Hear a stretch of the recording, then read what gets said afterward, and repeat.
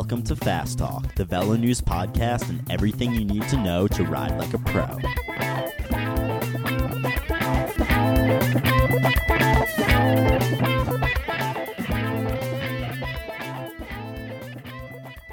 Hello and welcome to Fast Talk. I'm Chris Case, no longer managing editor of Velo News. This is episode 86. I'm joined today by Trevor Connor, as always. Coach Connor, welcome. Trevor, you're sitting next to me today. We are not in distant lands. We're not in distant rooms. We're actually face to face. It's been a while, hasn't it? It's been a long time. You were in Italy, then I went down to Tobago and to Disney World, which Chris was so excited to hear about that. We won't even get into it. We will not get into it. We've had many discussions about it, but we won't today. So today's episode is going to be a good old-fashioned Q&A session with Trevor and I. I'll be asking the questions, of course. He'll be doing most of the answering. We haven't done one of these in a long time. So if there's anything I've learned, Q&A is a code word for we don't have our stuff together, so let's throw an episode together really quick. No, man. We have so many good questions coming in from listeners.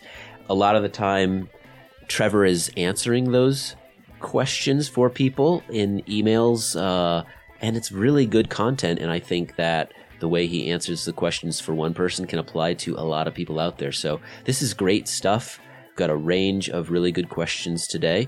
It also allows us to get back in the groove of recording just the two of us and getting back to our roots in a way. And we have several interesting, profound announcements, fascinating, exciting stuff.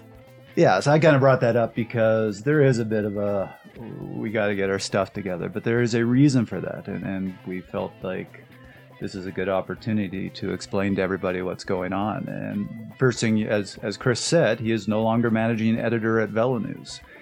Something that was going on behind the scenes that might have come out a little bit in our shows, but we haven't really talked about, was the fact that starting back in late July, I knew Chris was leaving Velo News. We thought he was moving on to other things. So we had several episodes there where I was actually quite sad, thinking, well, this is our second to last Fast Talk episode, and this is our last Fast Talk episode. And there was a period of time there where we thought it was coming to an end.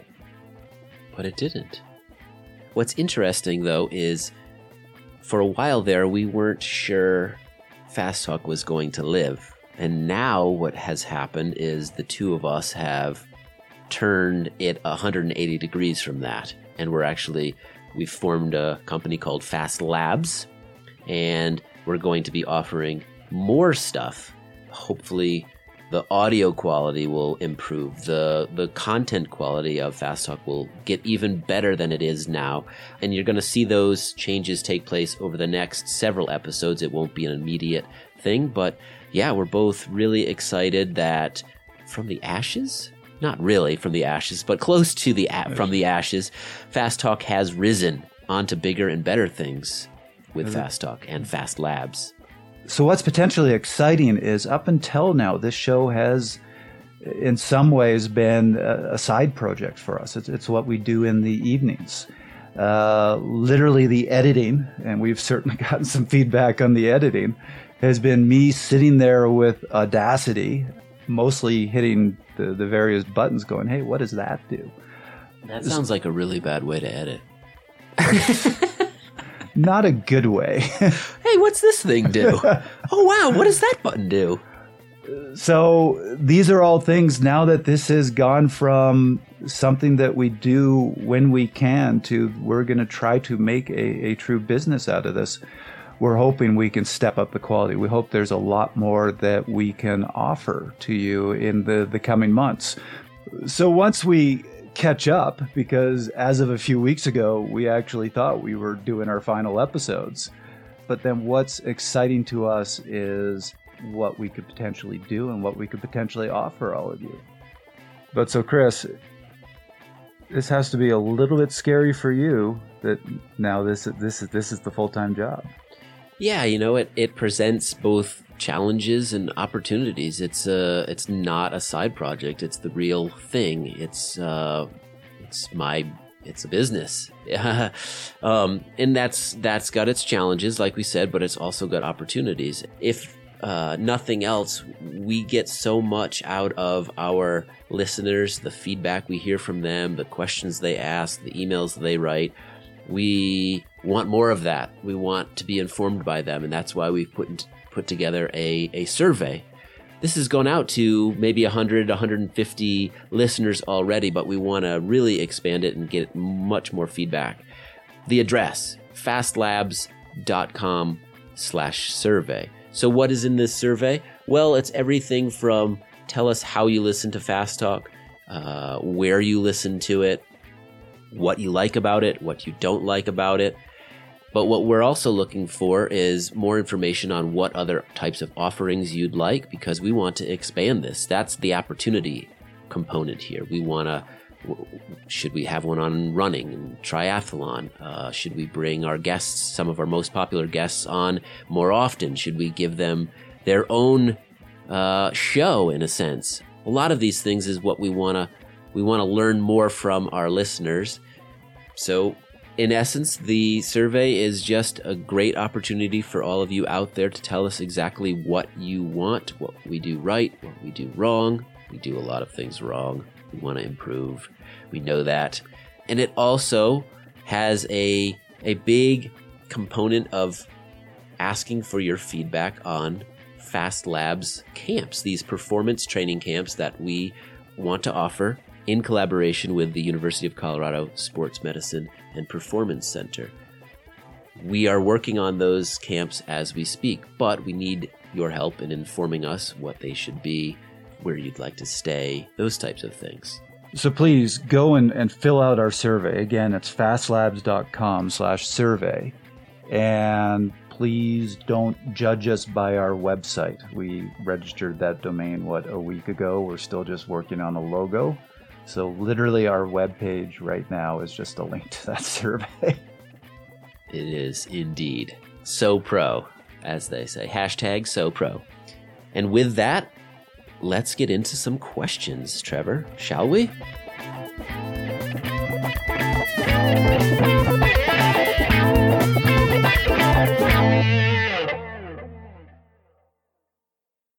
Well, let's get into the questions, shall we? This first question comes from Elliot Cherish, who has a really fascinating question about breathing, respiration, and heart rate and the relationship between the two. And I know Trevor is just chomping at the bit to answer this question because it's one of his favorite subjects in all of physiology. So Elliot Cherish writes in, I've noticed recently that during hard efforts, especially when racing, my breathing feels less labored at a given heart rate than it has in the past. So, for example, at 185 beats per minute, I don't feel like I'm breathing as hard as I'd expect to at that rate. I'm definitely fitter than I've been in prior seasons, but it seems to me there should be a pretty direct relationship between breathing rate and heart rate, as the heart is beating faster to meet increased oxygen demand. If my body needed less oxygen for the given power output, shouldn't my heart rate also be lower? Do you know of a physiological explanation for this, or is it just in my head? I absolutely love this question. I so wanted to answer this question. We are getting at one of my absolute favorite things in physiology. First of all, I'll quickly address this final question. Yes, I do think perception was part of it. Mm-hmm. He talked about his race fitness being different. And when you are on race form, your biochemistry is a little bit different. Pain feels different. So it just doesn't feel as labored. So I do think that was a factor. But now let's address the breathing. And I'm going to go on a big tangent here, but that's because I absolutely love this. This is a question I asked myself when I was taking my first exercise physiology course that I was obsessed with for years, which is this, when you're trying to define what is fitness, there's that picture of you have two riders who are the same weight riding side by side. One is an elite Tour de France level cyclist. The other person just started riding a bike a couple months ago and is completely out of shape. And you see them, the Tour de France rider is sitting there nose breathing while the other rider is mouth wide open, panting. Right. Even though they're putting out the same power. Right. Why is that? I was fascinated with that because that was raised in one of my physiology classes. And we realize from a physiology standpoint, that's a harder question to answer than you would think it is. And I'll give you some of the reasons why. First, when you look at it from a biochemistry standpoint, in order to produce that wattage, we are burning fats and carbohydrates. When you're burning them aerobically, at the end of it, oxygen is used to basically get rid of the waste product. So that's you need oxygen to fully metabolize fats and carbohydrates. That is a biochemical process that requires the exact same amount of oxygen in that elite Tour de France athlete and the completely out of shape person. So you want to completely oxidize a mole of fat, requires the same amount of oxygen. So then you say, well, then is the unfit person just doing that much more work? Then you're getting into efficiency. Yes. The internal work to produce the wattage is going to be a little more in that unfit person. But they've shown the range of human efficiency on the bike, and it's actually a very, very tight range. It is not enough to explain the one person nose breathing, the other person panting. Third thing to understand is humans, along with pronghorns, are two of the only animals that I think they are the only two animals on the planet that have overbuilt lungs. We actually never have a problem getting enough oxygen. That's kind of like when you go to very high altitudes, you do. Sure. But for the most part, we actually don't have a problem getting enough oxygen. So what all this means is the person panting and the person nose breathing, who are putting out the same wattage, oxygen consumption doesn't explain that. So what does explain that? And this is what I absolutely love. The reason we breathe really hard when we're going hard is not to take in enough oxygen. I think I have actually explained this before, but I just love it so much. I know where this is going. You've read the article. I'm waiting for the punchline here. We are breathing really hard to exhale carbon dioxide. Yes, that's it. When you are going really hard, you are producing a lot of acid. Your body needs to buffer that acid.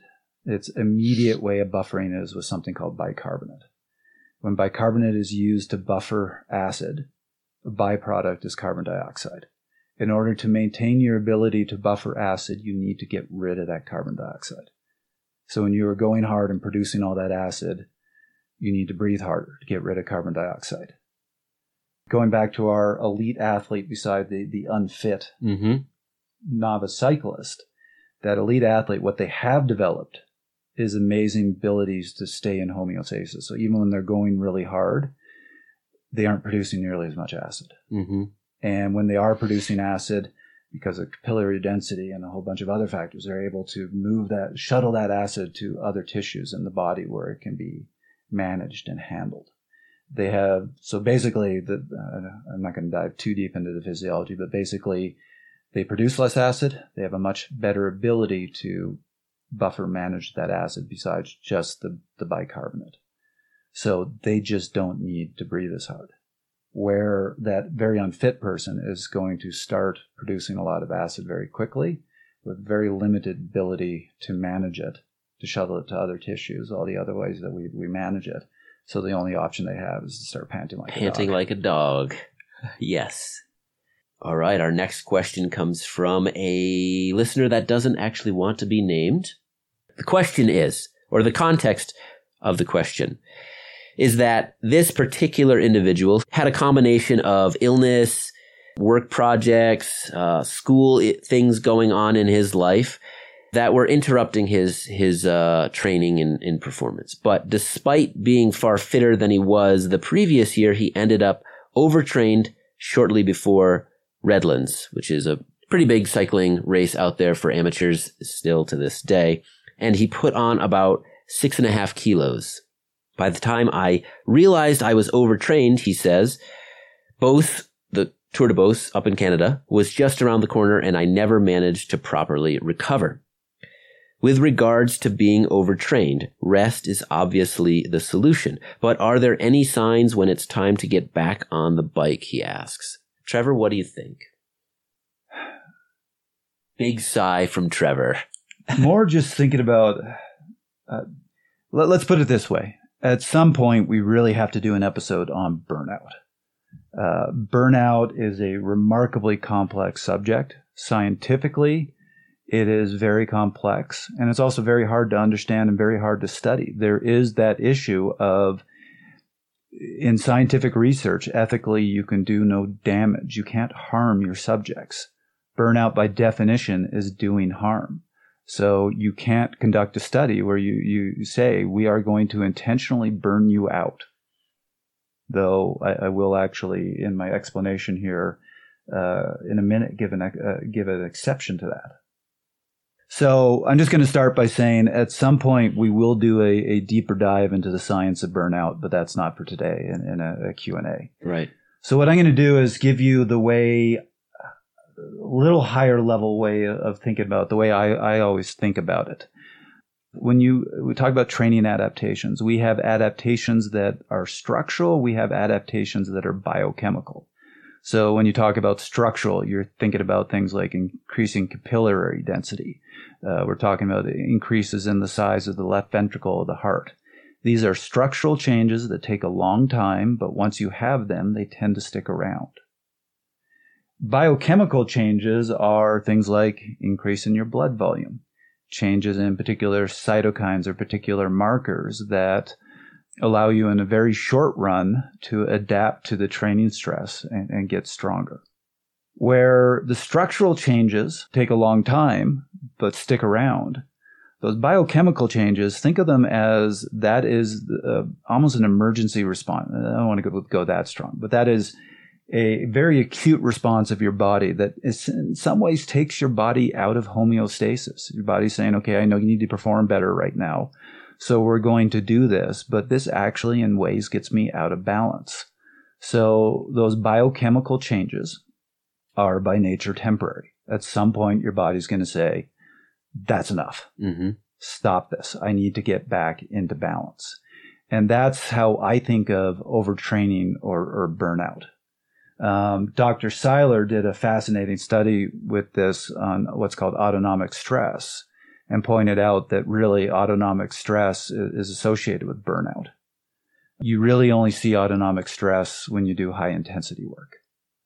For those who don't know, Dr. Seiler is Trevor's favorite researcher of all time in the history of the world. We did call him the Jay-Z. He is the Jay-Z, and we've done some episodes with him, so please reference those. They're great episodes. So again, I'm giving the high-level view of this, but the short of it, and so I did say there was actually a study that they conducted on burnout. I'm blanking on his name, but the researcher who did this study was the keynote at a conference I went to, and they managed to get approval to do a study where they tried to burn out cyclists. Mm. So they took semi-professional cyclists and for a month had them ride 100 miles a day. And none of them burned out. Mm. Unfortunately, in his keynote, he kind of said, well, I'm not sure burnout fully exists, which I think is completely the wrong conclusion. That's dangerous. The better conclusion was you were feeding them food. They were getting lots of sleep. Every other aspect of their life was taken care of, so they're getting plenty of rest. The other thing was they were just doing long, steady rides. They weren't doing a lot of high intensity.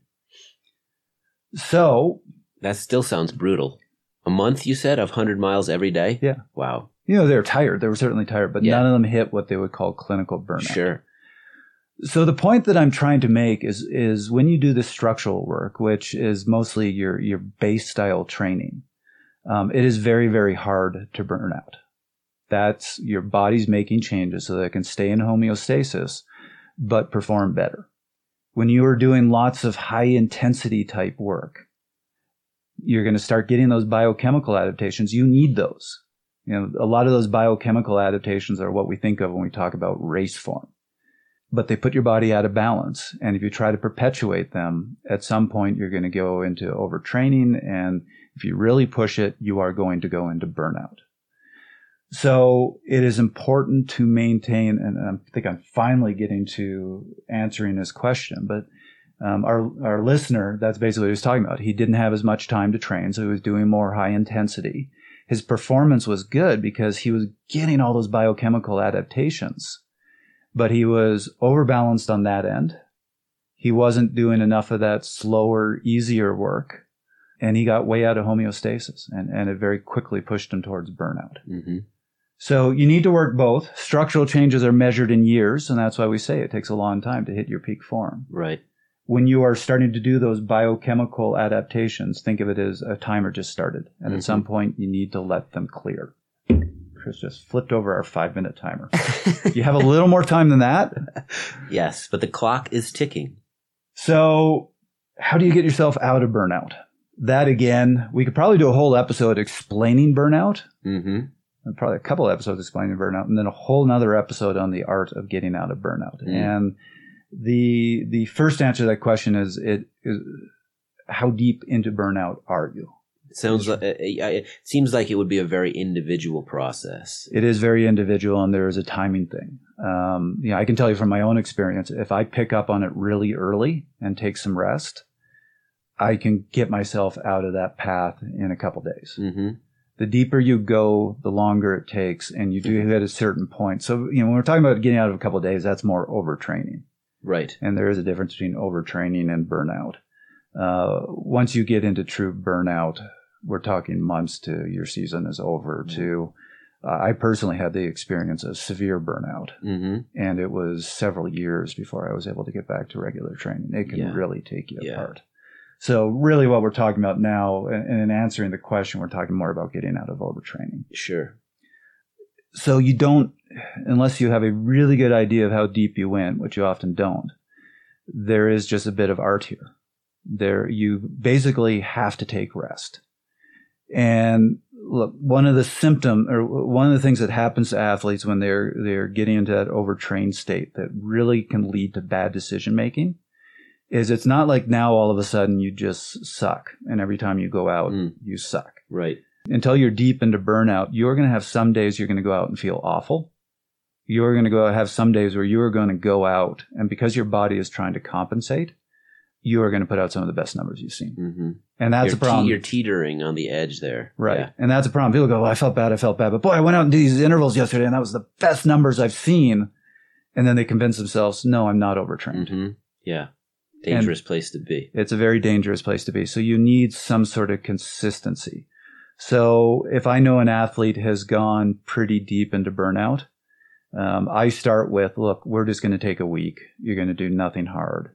We're going to start with several days, no training at all.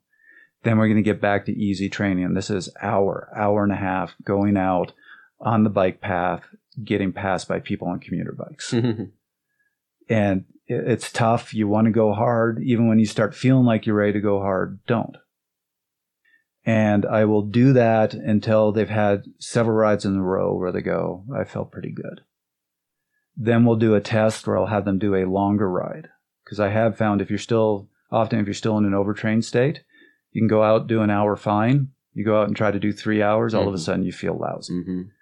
If they can go out and do that 3-hour ride and feel good, then I'll have them take another day off, and then we'll attempt a moderate interval session. And again, see how it goes. And even following that whole routine, I've had that where they'll do the interval session, they'll feel good. Wait a couple days, we'll do another interval session. They don't feel so good, then they try to do something on the weekend and they're back in burnout. It really is an art form. And I would say the one rule here is generally you're going to have to rest a lot longer than you want and then you think you have to. Yeah.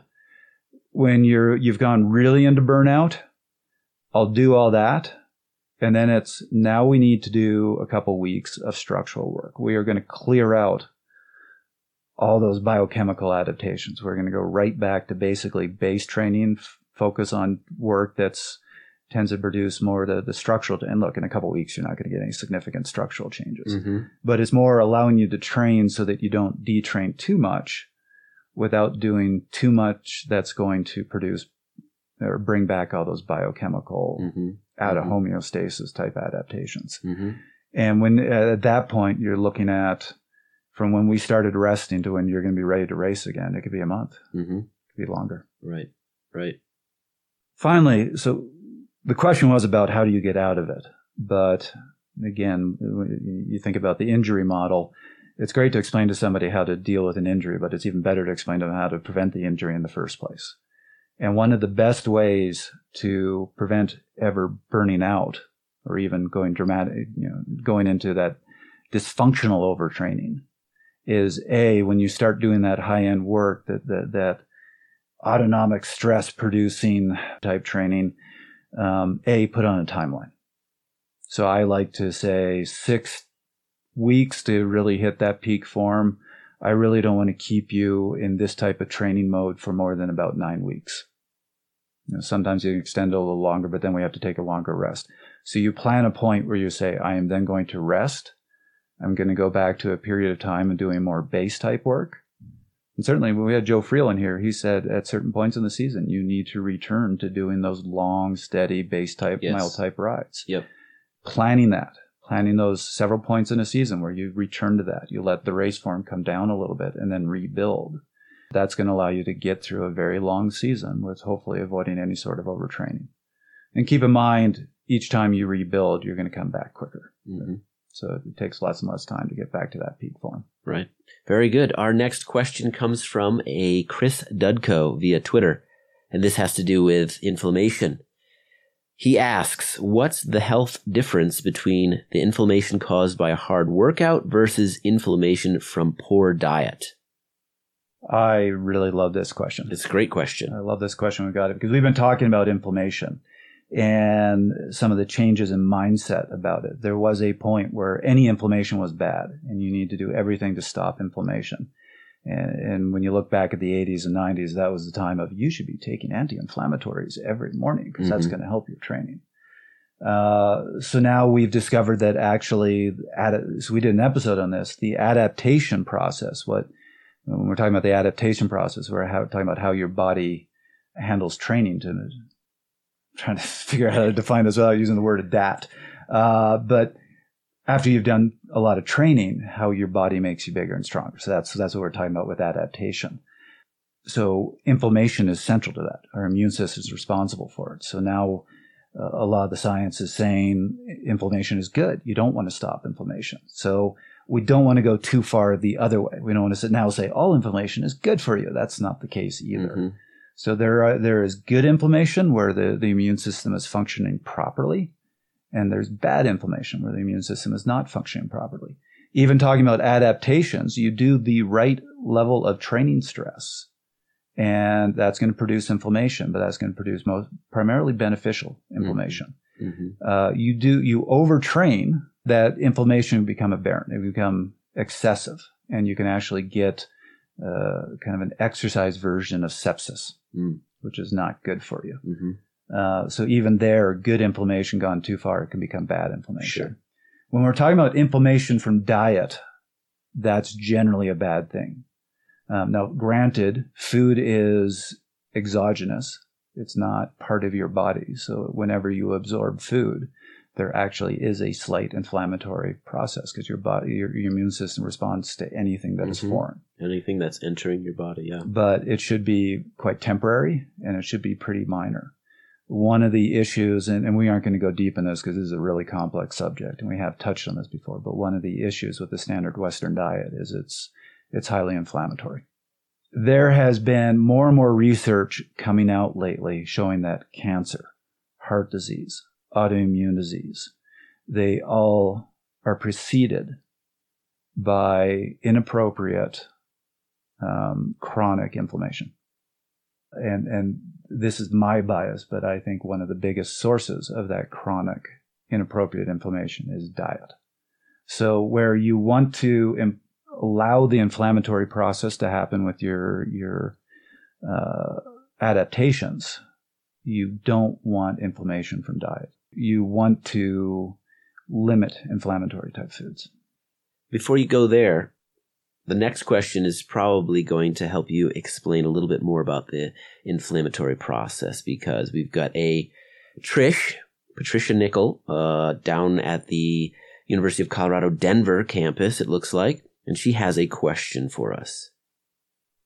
I thought that episode 82 was fantastic. It left me wondering, is there a distinction between anti-inflammatory foods and anti-inflammatory pills?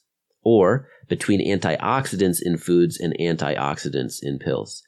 I am convinced that one should not take pills after training, but surely one doesn't need to avoid eating turmeric and blueberries. What do you think, Trevor? Yeah, that's a great question. That's exactly where I was heading with the previous question. So just like there is inflammation that is appropriate and inflammation that is not and can lead to disease, you can say the same thing about the stuff that you put in your body. So first of all, let's take a step back and say anti-inflammatory food is really a marketing term. Really what they're talking about is food that doesn't cause inappropriate inflammation. So I would say most natural food that we would refer to as healthy is by nature not inflammatory food. So you can turn around and say, well, that's anti-inflammatory. So anti-inflammatory is fruits, vegetables, things like that. And no, of course you should not be avoiding those foods. Those foods are not going to harm the adaptation process, quite the opposite. They tend to be very nutrient-dense foods that your body needs for that repair process. In terms of antioxidants, that gets a little more complicated.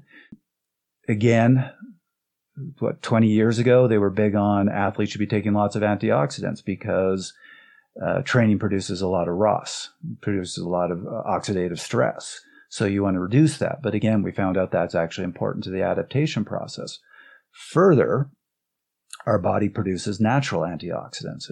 There was a fantastic study that we talked about on a recent episode where they showed that very high-level cyclists, when they're doing a grand tour or a big stage race, even though they're producing huge amounts of ROS, so reactive oxygen species, the net oxidative stress in their body actually reduces because their natural antioxidants are so effective that it actually almost overcompensates. So you want to develop those systems. And if you are supplementing with huge amounts of antioxidants, your body kind of goes, well, you're providing it to me, so I don't need to learn how to do this myself. Right. Which you don't want. That said, your body does rely on some exogenous antioxidants. There are a lot of other health benefits to these foods, and it will use those it expects them. We evolved around eating fruits and vegetables, which contain a lot of antioxidants. So no, our body needs those. Eating those foods that contain some antioxidants are not going to harm the adaptation process. Taking big antioxidant supplements, it's the same difference between that, an anti-inflammatory diet, again, a marketing term, is good for you, but pounding the Tylenol after every workout is not going to help your adaptations. Mm-hmm.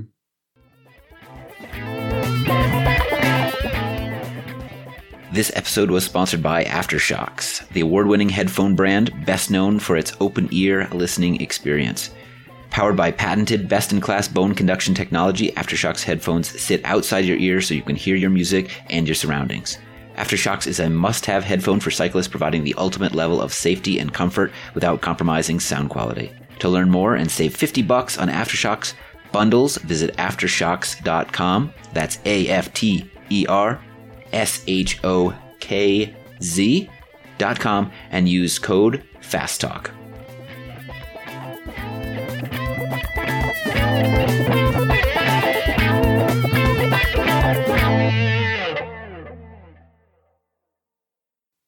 Let's move away from inflammation and towards Gran Fondos. This question comes from, and apologies if this is not the correct pronunciation, but Zimbo Bodowins. For context, I'll explain what he's doing, or probably has already done. He writes, this summer I'm planning to participate in a Gran Fondo with 7,400 meters of climbing. Now, 7,400 meters of climbing is a lot of climbing. We're not certain if it's 7,400 meters or feet, but let's go with a lot of climbing for this individual. Your guide on designing a training program seems to adhere to a polarized training distribution, and most of what I've been reading on training lately takes the same approach.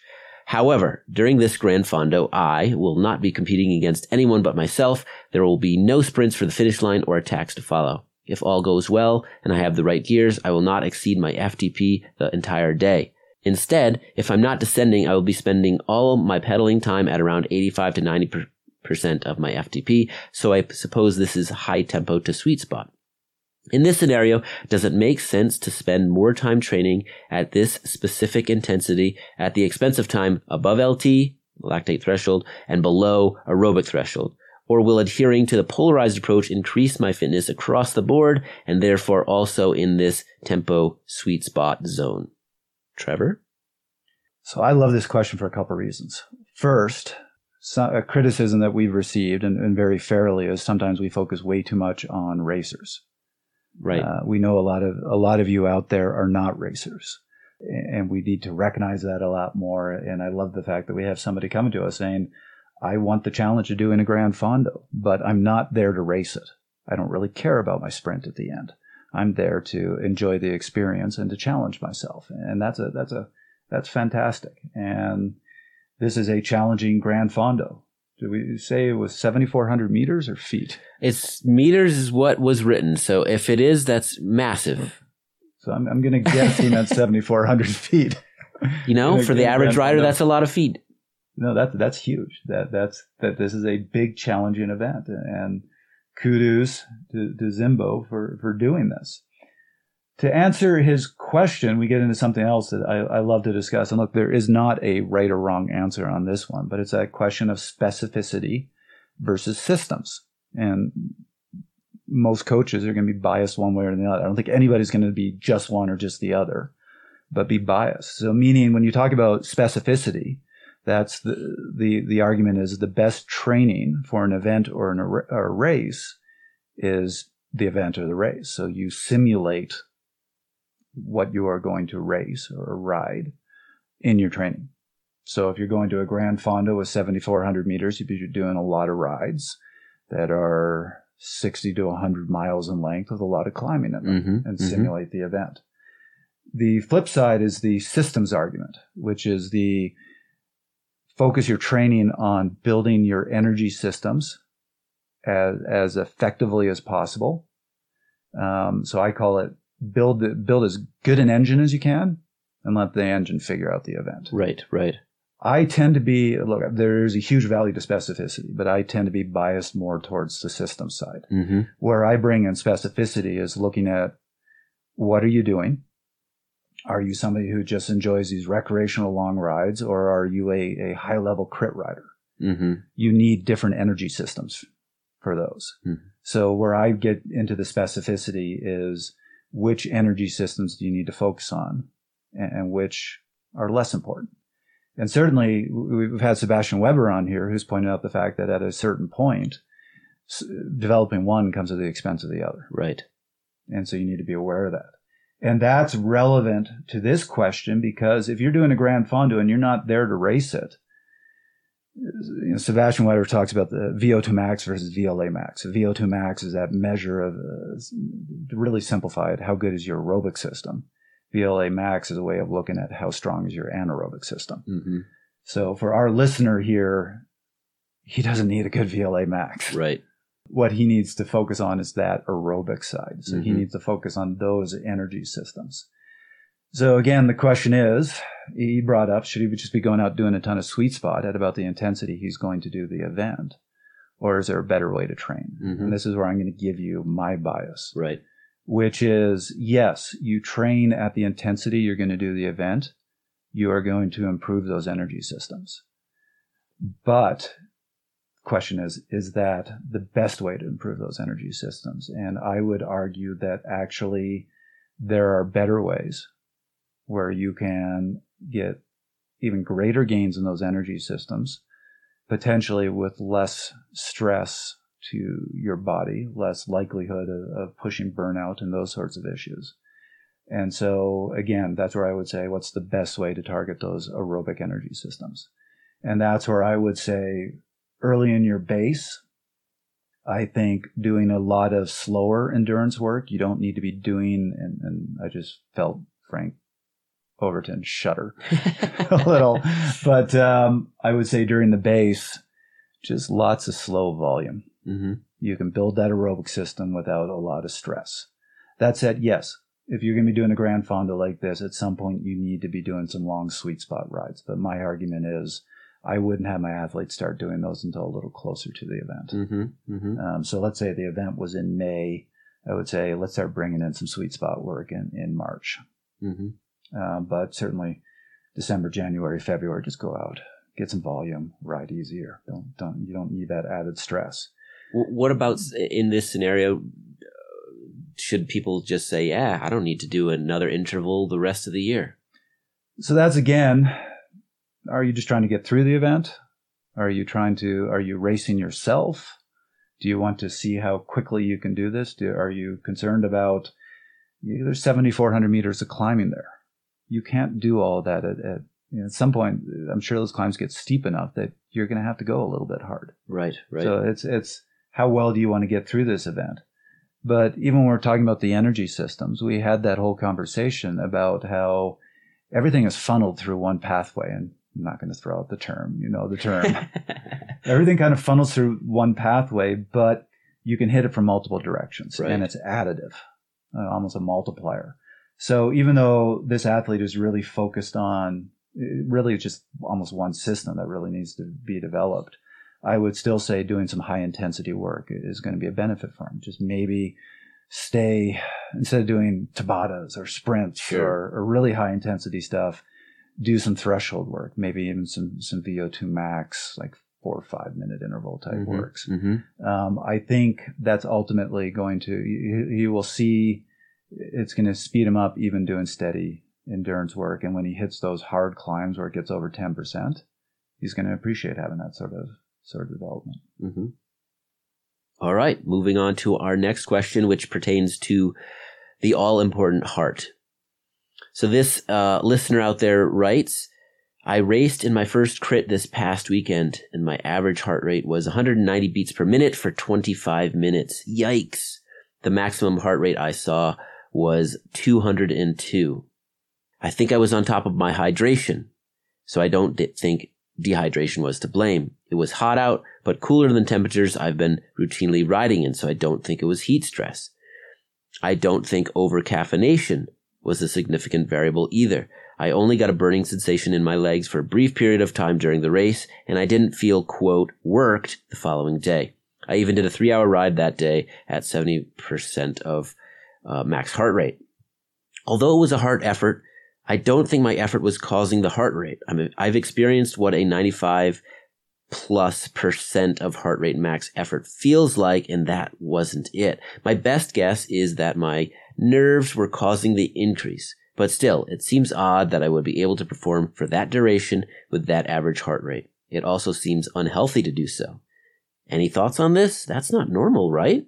Trevor, is this normal? Great question. Whole bunch of things that we can kind of dive into with this one. And I hope Chris throws in some thoughts on this one as well.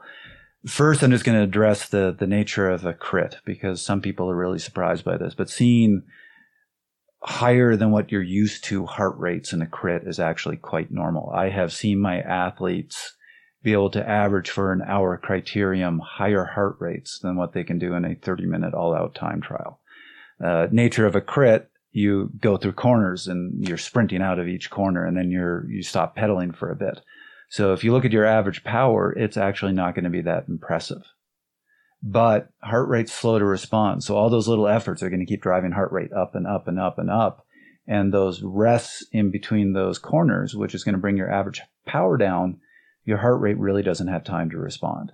So in a criterium, if you're not used to crits and you do one and you look at your average heart rate relative to your average power, you're going to see something very unusual for you.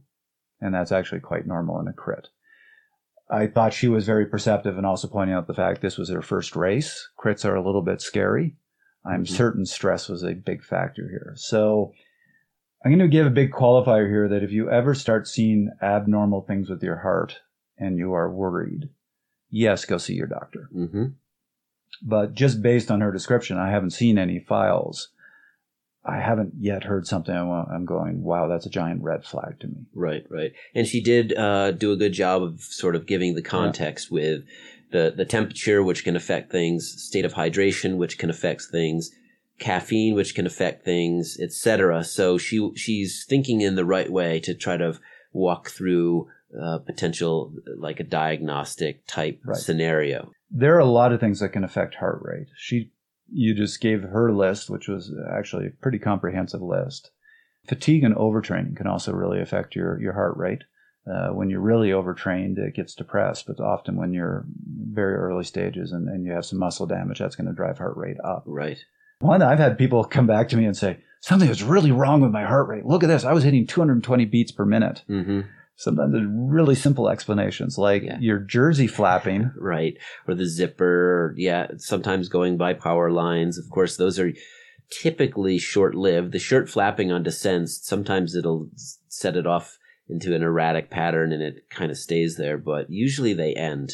So yeah, to have it for 25 minutes average, something was going on. And it, like you said, it sounds like the stress of the race itself were contributing here. And I don't also see, neither of us are cardiologists, mind you, but there are no red flags here. So thank you. And we're going to keep giving these qualifiers. We are not cardiologists. Or electrophysiologists. Or any of this. But I will say if I'm looking for signs that, boy, something's off, you need to see a doctor. What you're really looking for is an increase or change in the heart rate where there's just really no explanation. And particularly you you download the file, you look at the profile and go, that's just kind of a strange looking heart rate. Mm-hmm. So yes, her heart rate was higher than she expected, but you can still say for a crit and everything else, that's not, boy, there's zero explanation for this.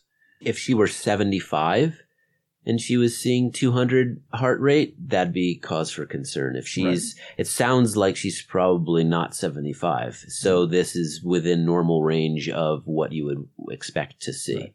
So you're looking for things like heart rate suddenly shoots up and comes down for no explanation. Mm-hmm. Or, some people with AFib, yes, intensity sets it off. So you're going to see a rise in heart rate, but then all of a sudden it just shoots up.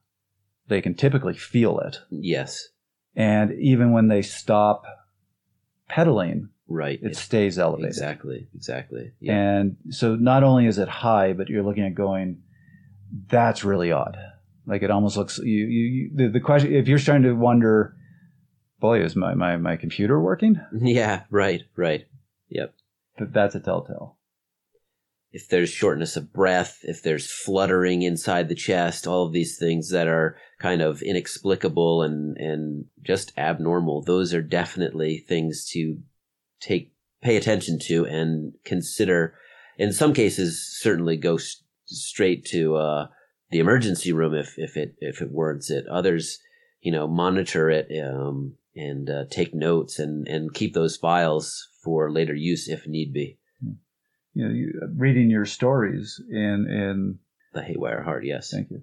I don't ever remember a description of one of the athletes who went into AFib or had some sort of an issue saying, "Oh, just riding along, everything felt fine. I just looked down at my heart rate monitor and it seemed odd." There was usually something felt off. Mm-hmm. Mm-hmm. Or something precipitated it, like a super hard effort that it triggered it, and then it stayed elevated or began to flutter, and it was definitely, quote, an off feeling at that point. So all this being said, again, if you are concerned, go see your doctor. But if you're in a race and your heart rate is high but consistent with the efforts, but it's 5-10 beats higher than what you normally expect, don't be immediately concerned that you have a heart condition. Very good. All right, our next question comes from a Mickey, and they pertain to the recovery period between Tabata sets. So her question, I'm wondering about 13 by 30 second work intervals and 15 second rest intervals and 3 minutes of rest between sets. This is in a Tabata workout. If a person was following a polarized training model and was seeking maximum gains from this workout, then would removing the 3 minutes of rest between sets be best, or simply trying to pedal harder during each work interval? Please assume that both options would include me riding at about 120% of my FTP. This is another one where at some point we should do a full episode just on the recovery period between intervals. Mm-hmm. I know. Such a simple thing, I guess, or something that people probably don't put much thought into, but pretty important. Yeah.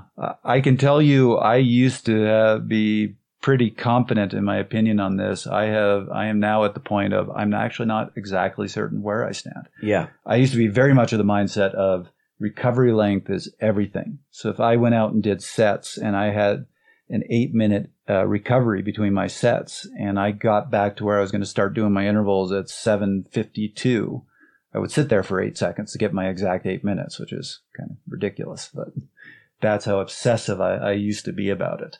We've had guests on the show who will describe intervals and not give a recovery period, and later on reach out to them because we got questions emailed to us, and I said, "What's the recovery period for this?" Like, they're kind of, well, whatever feels right. Right. Yeah, I think that is probably sometimes frustrating for people because they want instruction and they want to do it right, but if it's kind of this vague thing, then they don't know exactly what to do. So this athlete asked about the interval. Particular intervals here are what are called Tabata style intervals.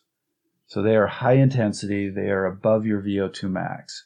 And he's asking about it in the context of polarized training. So I just quickly need to add a note here that when Dr. Seiler really described the polarized training model, his high intensity work was at VO2 max intensity between kind of lactate threshold and VO2 max intensity. And one of the episodes we asked him about that, should you be doing higher intensity?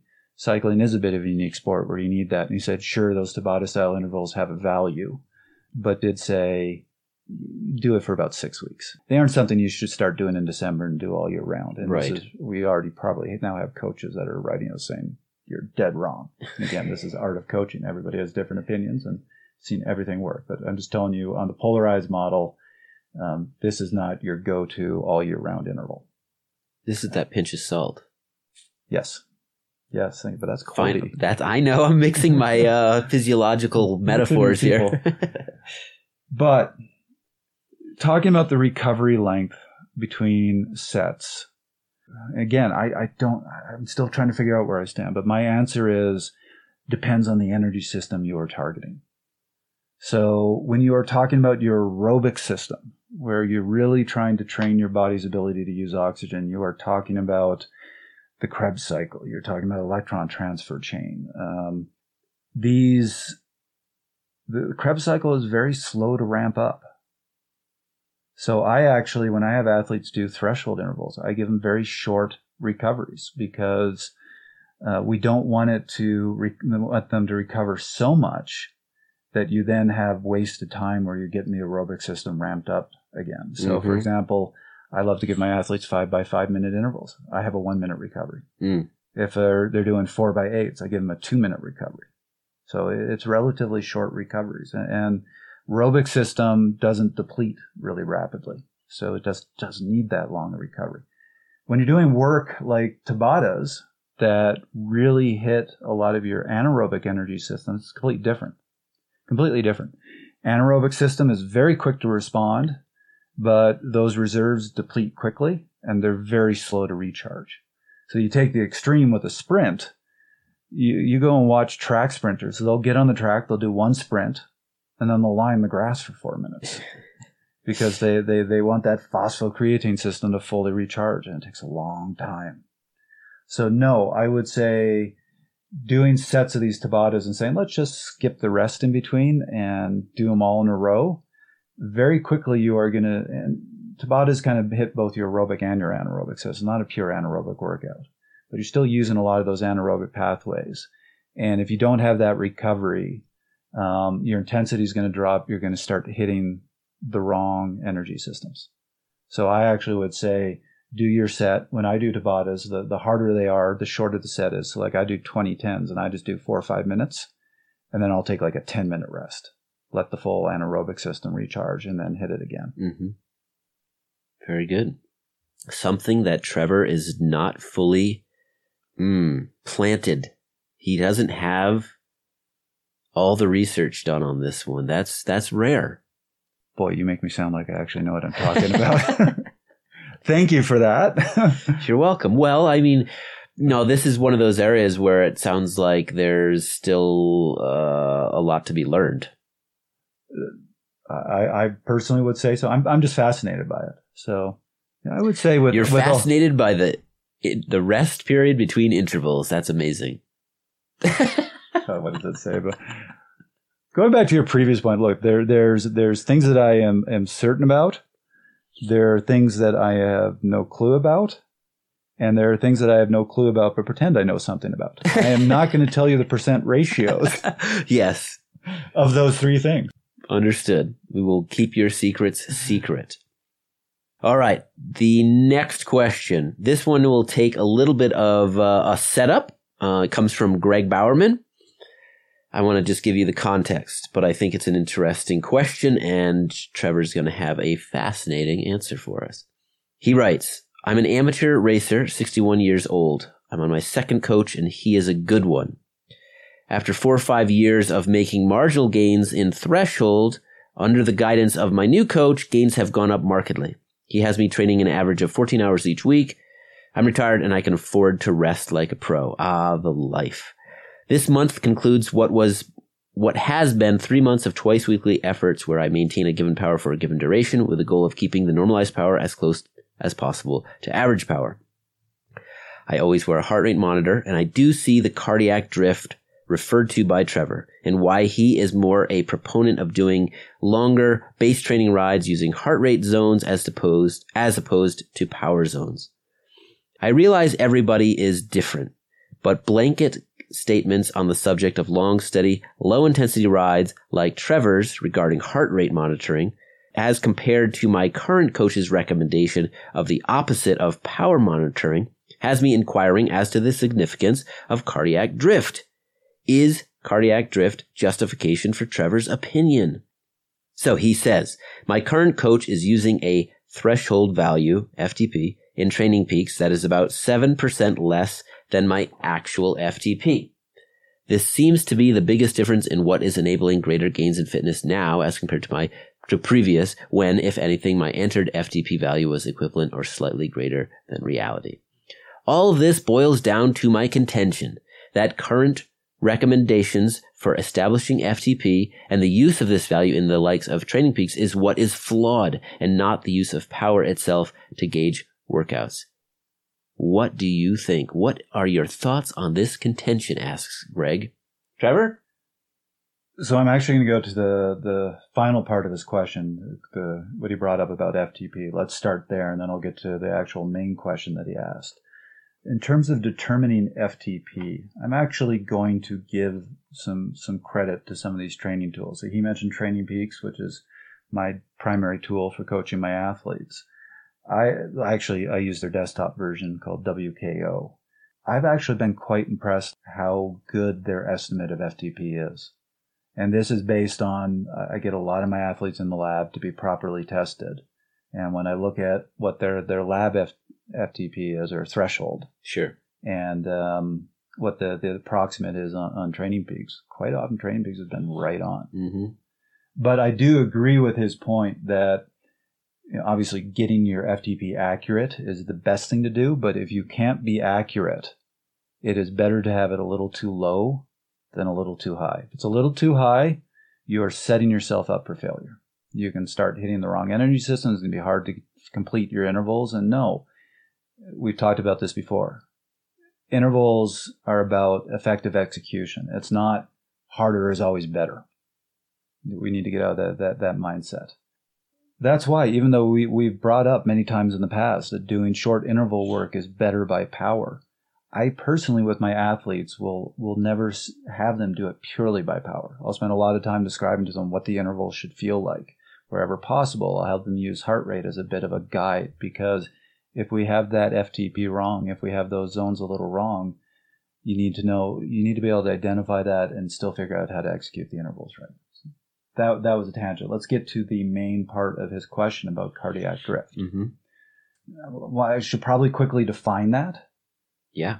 So simplest explanation is cardiac drift is a disassociation between power and heart rate.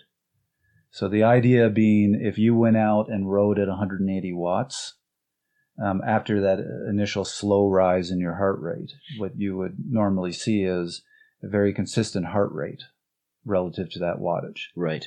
if you ride long enough, at some point, they're going to stop staying parallel. Mm-hmm. So if you stayed at 180 watts, heart rate would start rising. You're going to start working harder. Your heart's going to start working harder to maintain the same power output. Right.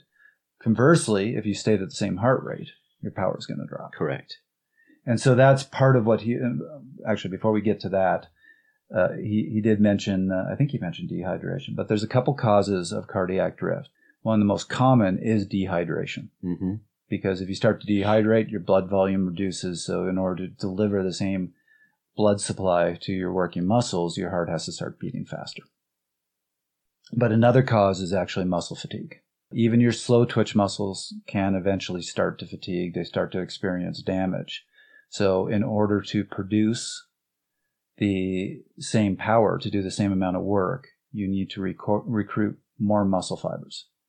The number of muscle fibers being used is one of the drivers of heart rate. So heart rate will start to increase. Mm-hmm.